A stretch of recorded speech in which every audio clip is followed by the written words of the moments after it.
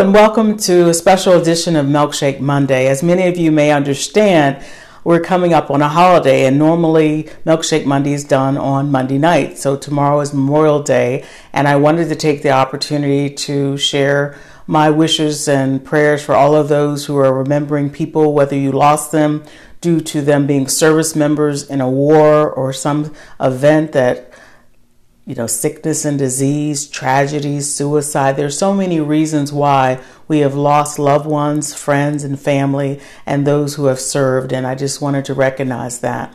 Also, I wanted to let you know that there's going to be an actual documentary of the burning of Black Wall Street in Tulsa, Oklahoma. MSNBC plans to have a special broadcast on tonight, May 30th at 10 o'clock Eastern Standard Time for those who have that channel. And also CNN tomorrow on Memorial Day, May 31st, plans to have an actual segment to document that event of our memorial of those lost in that tragedy. So if you can check your local listings, that'd be something to learn about for history. Well, tonight, most people also don't recognize that I work for a living full time as well as do Milkshake Monday. Milkshake Monday is the biggest thing that I believe I can contribute to the kingdom of God as far as sharing with young adults, old adults, and everyone in the middle regarding the gospel. And my role is just being a child of the living God, Jesus Christ, and doing what he commands us to do out of Matthew 28. So tonight, in an effort to share some good news, I titled the actual teaching, Faithfulness and Growth are not a one-size-fits-all. And I wanted to break it down and make it simple and tell you a few people in the Bible that we're going to remember, because I think we fantasize about what it means to be a Christian and how you grow and develop. And when you see these people, whether on TV, evangelists, or you see people in front of your pulpits and first lady this and pastor this and deacon this and bishop this and trustee, all these titles, you seem to forget they were all sinners saved by the grace of Jesus Christ. And I wanted to go over and just tell you about 5 different people. And I wanted to have young people involved, a woman involved, people who are in the ministry, people who are learners or teachers or just regular folks. And so I'm going to briefly go over 5 people, and I want you to see yourself somewhere. You may not identify exactly with any of the people I'm talking about, but what I want you to hear is that when you confess your sins and repent, and yield your life to Jesus Christ, it's a process of growth. You don't just all of a sudden know everything you need to know out of the Bible, understand everything about what Christianity means, what God wants for you in his purpose. It's a process where you're allowing growth and development. Like we always said, you start out with a babe, but the babe grows. And whether you've been in the ministry or you've been in the pew for 40 years, 10 years, or 5 days, all of us are learners of God. That's what a disciple means, to be learners. And so tonight I want to just take the time to share simple things about these people that we're going to talk about, but it'll allow you the opportunity to kind of take a breath. I recognize all of us are going through the storms of life, the cares of life, but you're not going through them by yourself. Jesus Christ is there with you, praying for that person that you'll realize is there as a resource for you to grow and learn. And guess what? The Holy Spirit is there all the time. And he's left these love letters in the Word of God that he's given through the inspired Holy Spirit inspired men to write the words of God so that you can understand, he can train you and teach you. So let's start with something simple.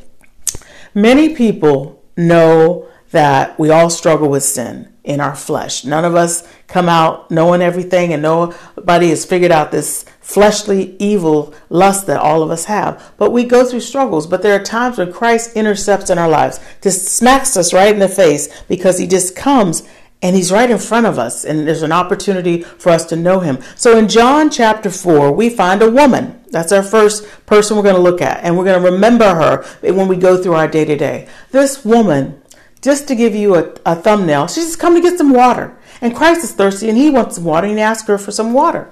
Well, they have an exchange, and that's what you're going to take the time this week and read about, that exchange of them talking back and forth. But what happens is he asks about her husband. She doesn't have a husband, she answers, and she basically admits that to him. And he said, you've well said, because you had 5 husbands. But I want y'all to understand something. When you meet Christ and he finds any of us the way we are, we're in a sinful state, all of us. Until we accept Christ and receive that free gift, all of us are in a sinful state. So I want you to understand that in the state that he finds her in, she's having a problem in her flesh and in her relationships, like a lot of us still do. Even when we accept Christ, there's still a struggle there. I want you to see that even in that struggle, Jesus Christ meets her where she is, doesn't condemn her, talks to her about the truth of where she is, but then she finds herself being a messenger of Christ. And that's what some of us have to recognize, that no matter what state Christ finds us in, we all are sinned and fallen short of the glory of God. That's what the truth of God's word says. But she finds herself to be faithful enough to meet Christ and then go tell others.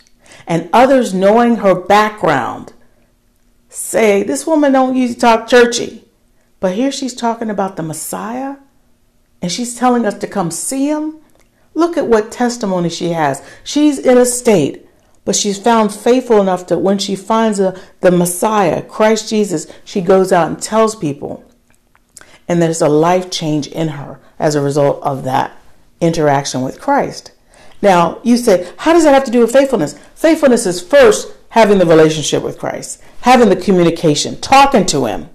And then once you have found him, he's found you actually. You found one another. She's faithful enough to say, I don't just want to have this for myself. I want other people to feel the freedom, the love, the understanding that I've got. And I'm going to go tell people in the town, you got to go meet him. There's something special about him. So let's look at John. We're going to start in John chapter 4. And we'll go where it really starts out with a conversation. So in John chapter 4, let's start at verse 15. So I'm reading out of the Living Translation of John chapter 4, verse 15. And I'm going to put my glasses on to help myself. So verse 15 reads, it says here, please, sir, the woman said, give me some of the water. This is an interaction they're having.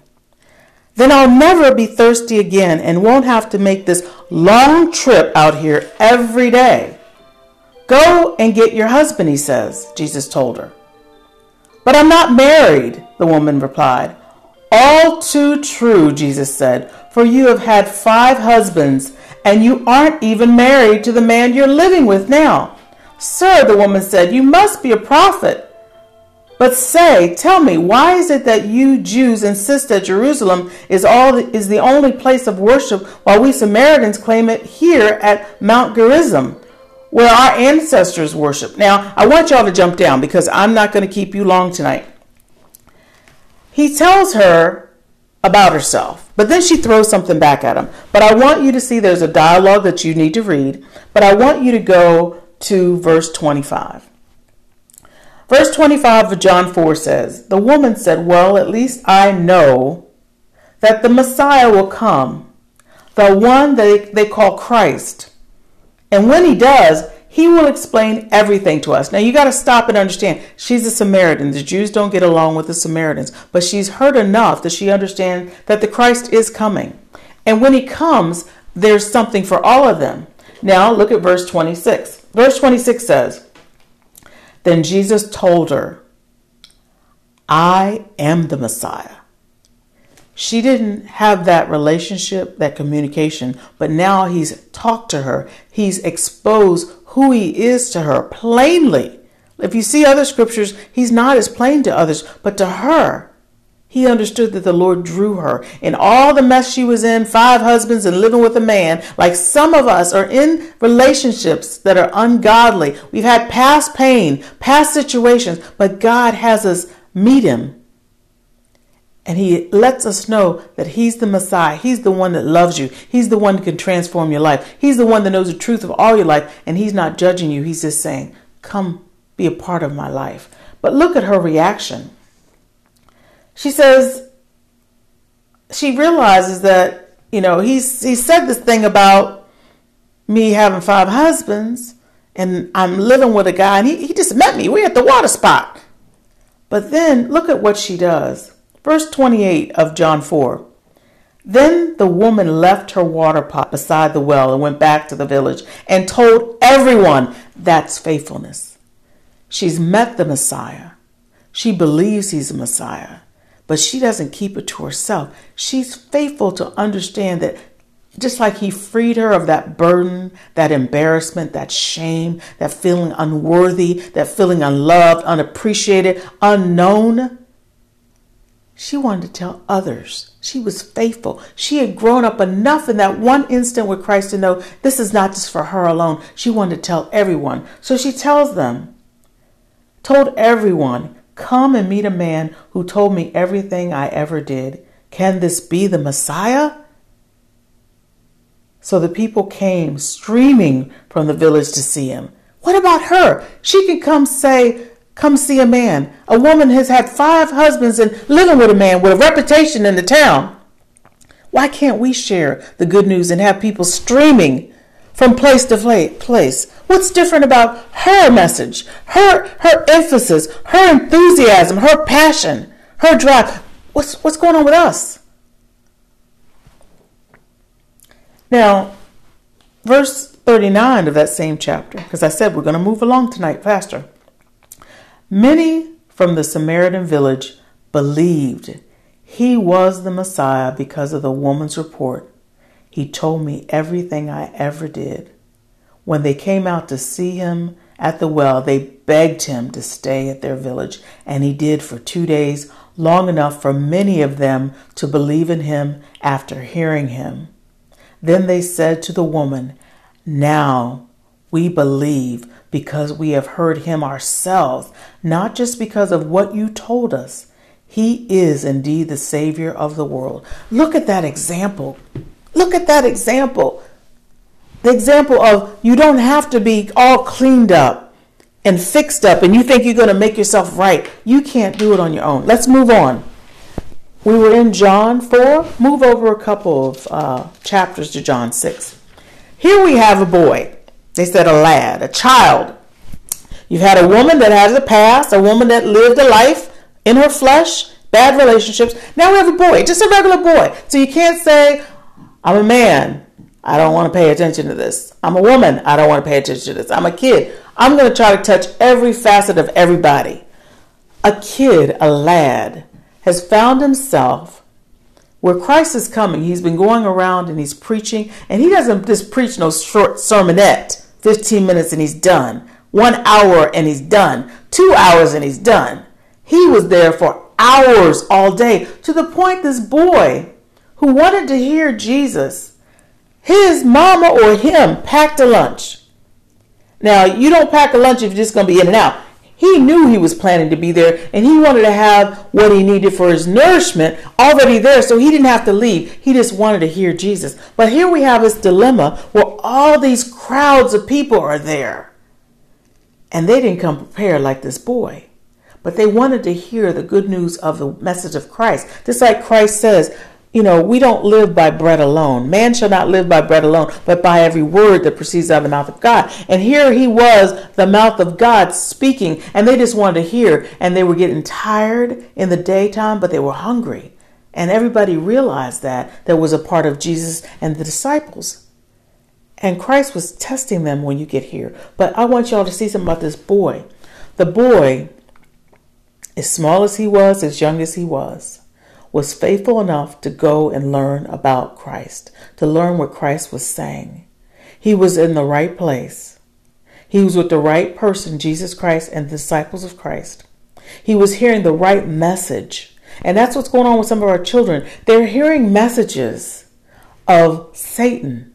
They're hearing messages of deception, of lies, of destruction, of things that will deter their lives until they find themselves at a death's door, or at a prison door, or at some door that's not for their best interest and God's purpose for them. But this lad, this boy, this kid was at the right place at the right time. And guess what he did that many of our children don't know to do? He became aware of something that was in need, and he shared. He gave what he brought for himself, and he just didn't think of himself. Our children are selfish. Our children are finding themselves only thinking about me, my, and I, when God wants them to think of others. And this lad was thinking about what he's going to learn from Jesus, what he'd already been learning from Jesus. And when he understood a need, he was with Andrew, and he let Andrew know, I'm willing to share this. And Andrew brought it to the attention of Christ himself. So let's go. We're going to be in John chapter 6. Let's start at verse 1 through 9, and then we'll jump around to 12 and 13. So John chapter 6, let's start at verse 1. After this, Jesus crossed over the Sea of Galilee, also known as the Sea of Tiberias. And a huge crowd, many of them pilgrims, on their way to Jerusalem for the annual Passover celebration, were following him wherever he went to watch him heal the sick. So when Jesus went up into the hills and sat down with his disciples around him, he soon saw a great multitude of people climbing the hill looking for him. Turning to Philip, he asked, Philip, where can we buy bread to feed all these people? He was testing Philip, for he already knew what he was going to do. Philip replied, it would take a fortune to begin to do it. Then Andrew, Simon Peter's brother, spoke up. There's a youngster here with 5 barley loaves and a couple of fish. But what good is it that with all this mob? How would Andrew know about 5 barley loaves and a couple of fish? He had to be near this youngster, this lad, this boy. And the boy had to have his food out and offered it. And let him know, hey, I got some food. Hey, you need something? I got this. Something was done that Andrew knew about it, because the boy wasn't saying, I ain't showing you what I got because I don't want you to have it. He was willing to share it, and he did share it. And look what happens. So, you see, Philip says this comment of unbelief. Christ is testing him. But then Andrew talks about the boy. Now let's go to verse 10. Tell everyone to sit down, Jesus ordered, and all of them. The approximate count of the men only was 5,000, sat down on the grassy slopes. Then Jesus took the loaves and gave them thanks to God and passed them out to the people. In order for Jesus to have the loaves, the boy had to give the loaves. We have a problem of having and not giving. In order for Christ to have what he was going to have, to do what he'd already said he knew what he was going to do, he already knew this boy's heart. He already knew what he was going to do with what the boy was giving to him, because he was going to thank his father for it. And it was going to be reproduced to so much that there were going to be so many fragments left. Guess what? He can take some home back to mama, and mama and daddy going to say, where you get all this? We only gave you 5 barley loaves and 2 fish. How did you have all these baskets of fragments left? Mom, because I gave it to Jesus for his service.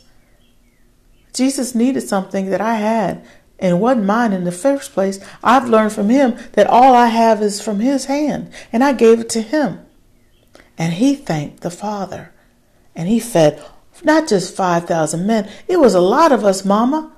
It was women and kids like me, Mama. Y'all understand that faithfulness is having that heart to give, to share, and the growth of seeing what God can do when you just give a little. And you see here, let's go to verse 11 and 12. Verse 11, then Jesus took the loaves and gave thanks to God and passed them out to the people. Afterwards, he did the same with the fish. And everyone ate until full. Now gather the scraps, Jesus told his disciples, so that nothing is wasted. And the 12 baskets were filled with the leftovers. So that's a boy who's willing to share. We've seen a woman who's willing to have an interaction with Christ and goes and tells everybody, evangelizing. She wasn't what you would call an evangelist, but guess what? God uses what you think is not worthy to be used. And here this boy, you say he's too young to be used. You can't tell what God is going to use, who God is going to use, how he's going to use it. Let's move on. We're in John. Let's move over to Acts 18. We got 2 people in Acts 18. I'm going to do them out of order. The first that we're going to talk about in Acts chapter 18 you're going to see his resume. But the thing about us, we get confused with resumes and don't understand that what we think in our bios are, they have these fancy names for resume, curriculum vitae, all this stuff. What we think is our background, what makes us so uppity and full of ourselves with selfish ambition, Christ doesn't look at any of that. He will see a humble heart willing to learn and grow. And what we're going to see is we're going to see somebody's bio. But then we're going to recognize that Christ is going to have the right people there to make people grow and develop. And some of us who have been in the household of faith for a long time in congregations, we can have all kinds of degrees behind our names and letters and titles and all this stuff. But you have to be willing to grow. And you don't know who God is going to put in your path to tell you, to illuminate you through the Holy Spirit on things that you may not have full understanding of. And God wants to continue to grow and develop you. Reverend Helms preached this himself. Until he had the stroke and had the sicknesses and disease, many people would always call Reverend, Dr. Helm. He's not a doctor, but in a sense, but knowing the Word of God, but bishop and all these things. But I can tell you through our lived experience, through his lived experience, that God has developed and grown him greatly in his knowledge and deeper understanding of Christ, his word, and the Holy Spirit, and myself. What we think we know today is not what God wants to pour in us today, tomorrow, and the future. Charles Stanley this morning, as we get dressed, we heard him on TV, and he said that a lot of us spend more hours looking at these gadgets and these devices and computers than we do spending in the Word of God. And I was convicted because I watch a lot of TV and movies. I'm on my phone. I do work. I'm always on these IT gadgets. But what about spending that kind of time when it comes to the things of God? I could be so much stronger and have a better knowledge of who God is if I were to take that kind of time. So tonight we're going to talk about Apollos. Now go to Acts chapter 18, verse 24. And here I want you to see. Verse 24 gives you his background. Now we've talked about a woman. We've talked about a boy. Now we're going to talk about a teacher. Because I want to progressively show you that no matter where you are, if you're just, I want to say, in the pews, at the door, outside the door, if you're a child, or if you find yourself even in a teaching position. I've got lots to learn. I've told you many times I am not a preacher. I have not gone to seminary. I let the Holy Spirit teach me through his word. So I don't get into what Anita knows. I go straight to the word and have the Holy Spirit teach me from my understanding. And this is what you're going to find out from Apollos has training, and he still needs to be taught. So our faithfulness and our growth are not one size fits all. All of us are growing and being developed by the Holy Spirit in Christ. And he does this all individually for the collective body. We're all members of one body, but we're different roles and responsibilities. So Christ is pouring into us what we need. So go to verse 24. Verse 24 says, "As it happened, a Jew named Apollos, a wonderful Bible teacher and preacher, had just arrived in Ephesus from Alexandria in Egypt. While he was in Egypt, someone had told him about John the Baptist and what John had said about Jesus, but that is all he knew. He had never heard the rest of the story. So he was preaching boldly and enthusiastically in the synagogue. 'The Messiah is coming. Get ready to receive him.'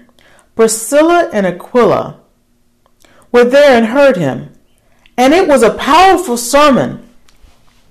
Afterwards, they met with him and explained what had happened to Jesus since the time of John and all that it meant. Apollos had been thinking about going to Greece, and the believers encouraged him in this." Now, this is the Living Translation. If you were to go and read that same passage out of Acts chapter 18 in the New King James, I want to read that because I want you to see a little flavor that's a little different. It's the same words, but the Living Translation says it's a little different. So let's go to the same passage, verse 24. "Now a certain Jew named Apollos, born at Alexandria, an eloquent man and mighty in the scriptures, came to Ephesus. There's his bio. This man had been instructed in the way of the Lord, and being fervent in spirit. A lot of people are excited with a passion to teach about Jesus Christ and the Bible. That doesn't mean that you still cannot learn, that you still cannot grow. You have to be faithful in wanting to continue to grow and to learn, because nobody, not anybody living, anybody that passed, other than Jesus Christ, understands everything that's in this Word of God. Until we meet Christ and the Father, Son, and Holy Spirit, we are not going to know what they know. And even then, we're still going to have revelation. It says, verse 24. Let's go to 25. This man had been instructed in the way of the Lord, and being fervent in spirit, he spoke and taught accurately the things of the Lord. Look at these words. Though he knew only the baptism of John. So he began to speak boldly in the synagogue. When Aquila and Priscilla heard him, they took him aside and explained to him the way of God more accurately. The point I want you all to grasp is that, yes, you have to continue growing. But here's the thing that I think a lot of believers miss. Even if you are an evangelist, a teacher, you have your license, you have your ordination, you're a bishop, you're a trustee, you're whatever these titles are, don't get so big-headed that you can't allow the Holy Spirit to bring into your path another believer that he's given the knowledge that he wants you to learn more, so you can continue to proclaim Christ even more accurately. He knew what he knew, but Christ had experiences that he did not know until this man and wife couple came and heard him. And they loved him enough and loved the message of Christ enough to say, we want him to continue boldly speaking, fervently speaking the word, but we want him to have a greater knowledge. And they took him aside. They didn't embarrass him while he's preaching. Hey, you don't know what you're talking about on this thing. They took him aside privately and they taught him. And he was humble enough to receive the additional teaching of the Holy Spirit through this couple.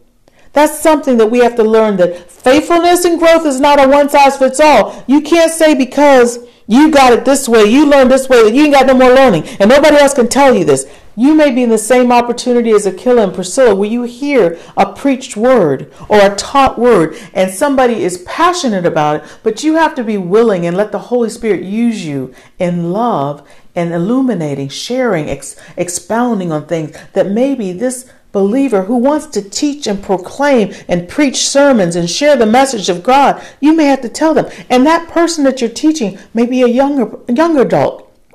Maybe somebody who doesn't feel comfortable coming to the church, but they want to teach on the street. They want to minister in the metro. They want to be so. And you may be that person, say, hey, let me tell you something else. Let me show you in the word something else so you know this. Be a resource to others.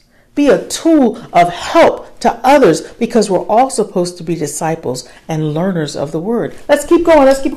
In Acts 18, Paul. Everybody knows about Paul. Paul was on the wrong side at first when he was Saul, and he became Paul. But in this situation, we're going to go in that same chapter of Acts chapter 18, and we're going to start at verse 9. Because there was a scenario that people were coming against Paul.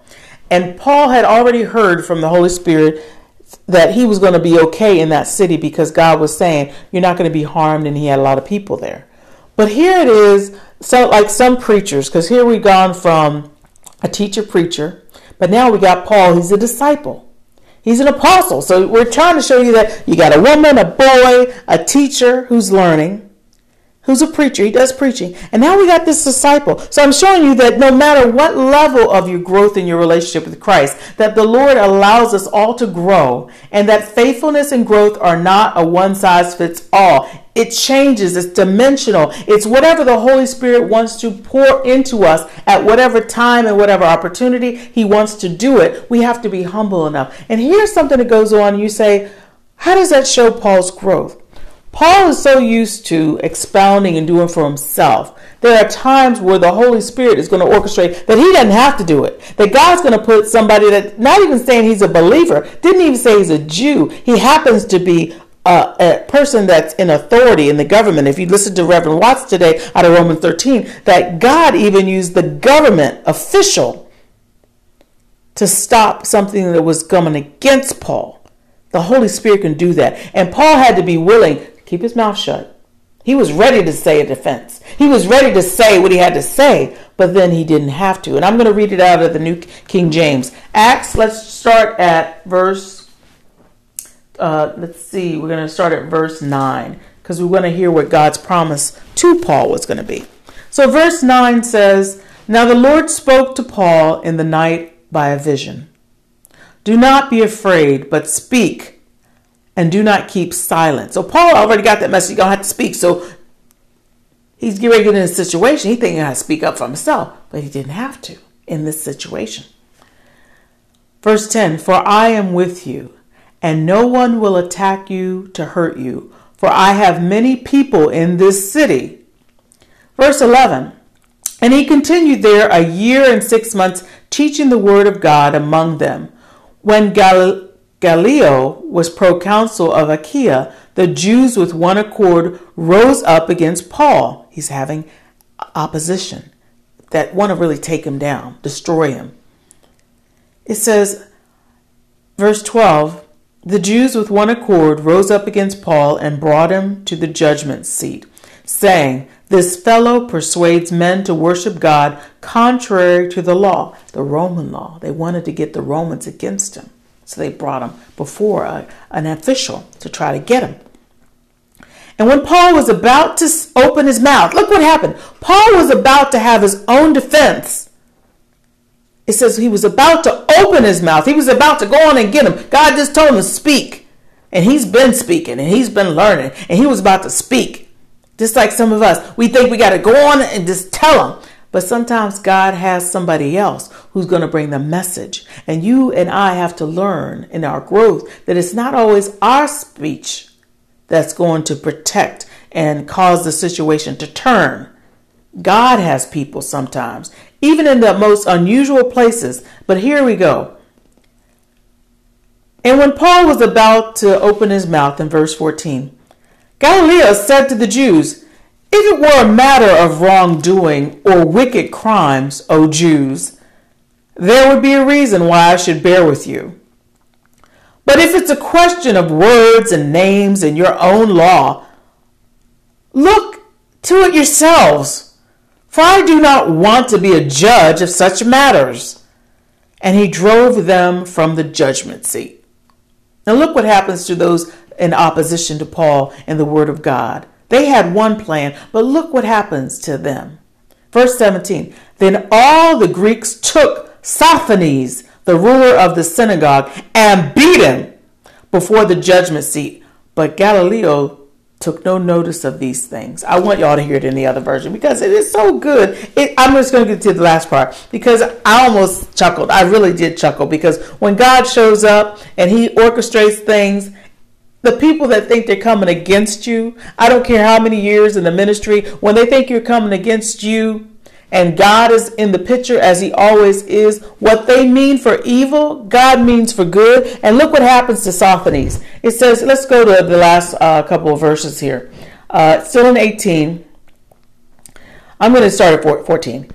"But just as Paul started to make his defense, Gallio turned to his accusers and said, 'Listen, you Jews, if this were a case involving some crimes, I would be obliged to listen to you. But since it's merely a bunch of questions of semantics and personalities and your silly Jewish laws,'" he's not a fan of the Jewish laws. He's not even taking it. He says silly stuff of the Jewish laws.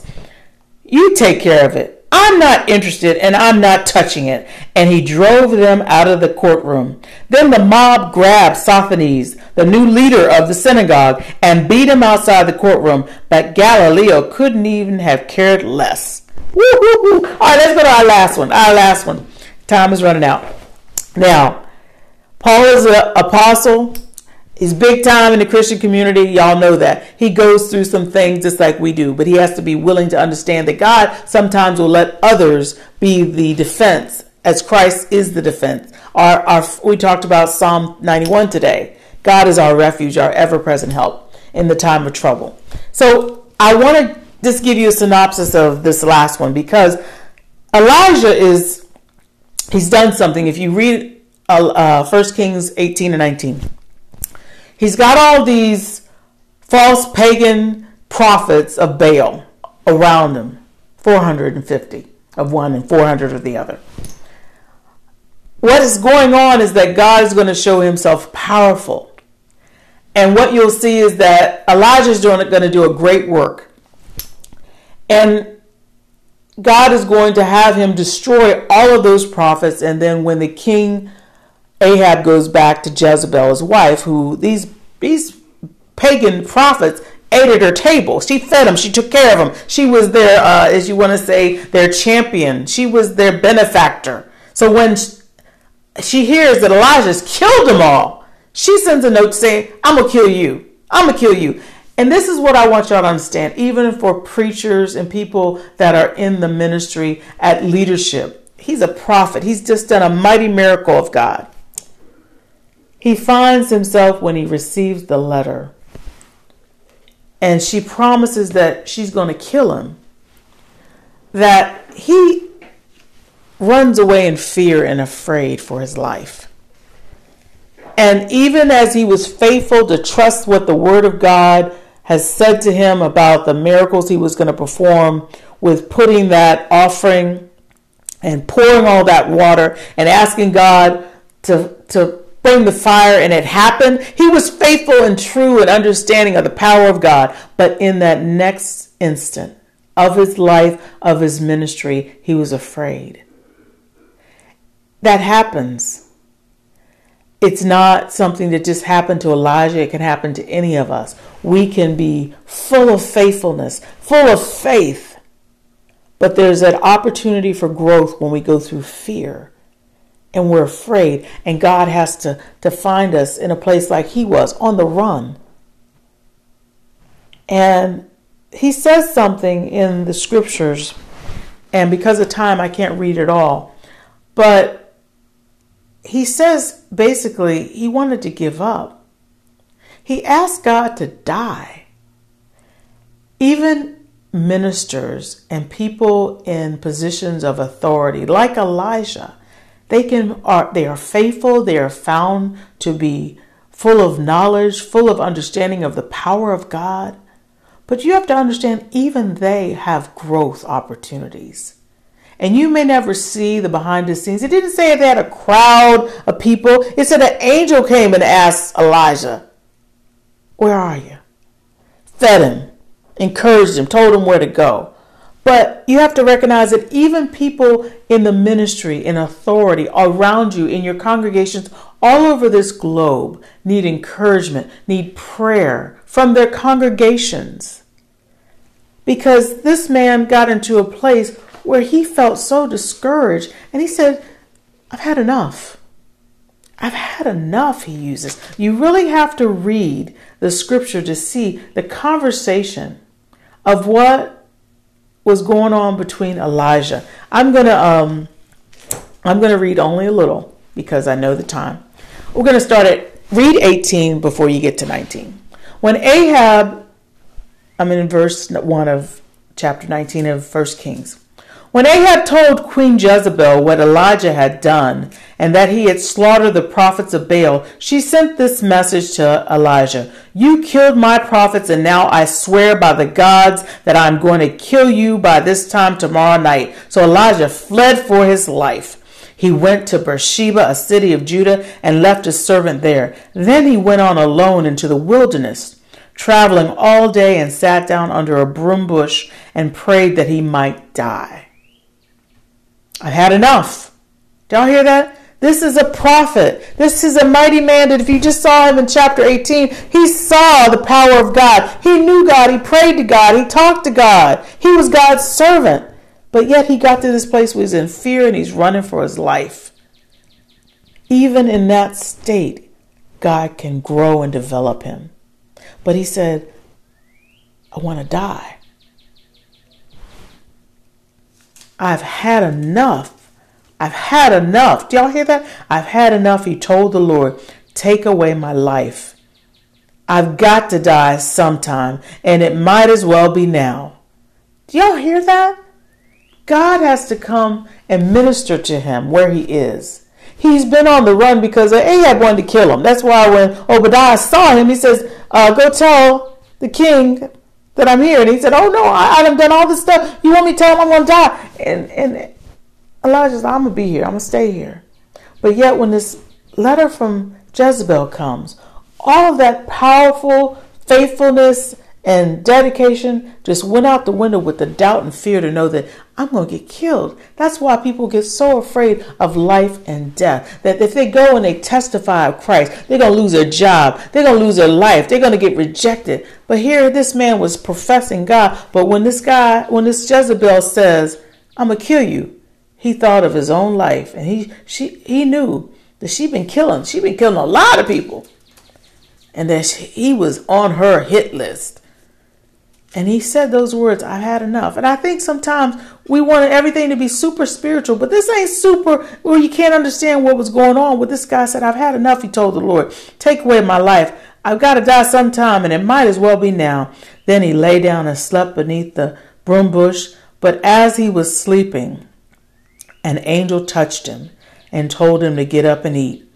He looked around and saw some bread baking on hot stones and a jar of water. So he ate and drank and lay down. Then the angel of the Lord came again and touched him and said, get up and eat some more, for there's a long journey ahead of you. Now, I can't read all of this, but God didn't find him in that state and leave him there, wanting to die, wanting to give up, wanting to say, I've had enough. He said, I need to nourish you. I need to encourage you. I need to let you have some rest. There's some emotional things going on with you. There's some physical things going on with you, but I'm going to minister to it all because I want you to be ready for the journey ahead. It's going to be long, but I'm not finished with you. There's more growth. There's more that I want you to do. And saints, as we prepare for Memorial Day, where we remember those who are gone on, we're still here. And until the sovereign Lord takes us to be with the Lord, to give an account of what we have done for God, his son, we have to remember that we're still to be found faithful. But faithfulness and the growth that we have in the Lord Jesus Christ through the Holy Spirit, through the Father, Son, and Holy Spirit and his word, it's not a one-size-fits-all. Each of these stories is meant for us to understand that we're all different. We're members of the body. We have different roles and things that God wants to use us to do, but it requires us to be humble before him, to submit to his will, to submit to the opportunities of the leading of the Holy Spirit, to submit to the time to learn, to grow, to see ourselves, to see Jesus in every page, and to see how he ministers to those that we see in the Bible, but to each and every one of us. There is such a harvest that's ready for each and every one of us to take our role. It's so easy to just watch me and cut me off and fly by me and fly by the next pastor. But guess what? The time is growing shorter and shorter, and we need to get the message of truth out to the masses. The harvest is ripe and the laborers are few is what the word of God says. But we have to be committed to be part of that labor force until God calls us home. I pray, God, that something has been said tonight to encourage you. Don't forget about the documentary that's going to be about the burning of Black Wall Street that was in Tulsa, Oklahoma. I pray for you and ask God to be with each and every one of you as we're still struggling with COVID. Our sister in Christ, Pastor Carter, said that her nephew needs our prayers. We don't know what God's will is, but we pray that the Lord give mercy and give kindness and compassion to all of those who are suffering, for those who have lost their lives through COVID, through being in the military service and losing their lives overseas, those who have lost their lives here in our capital, all of the places that are going on, mothers and fathers losing their children through gun violence and so many sicknesses and diseases and suicides. There's a lot going on, saints. A lot for us to pray about, a lot for us to be serving the ministry of the Lord Jesus, to tell people how he is the hope. He is the hope for our today and our tomorrow and our future. I love you, and God willing, I'll see you next Monday. God bless.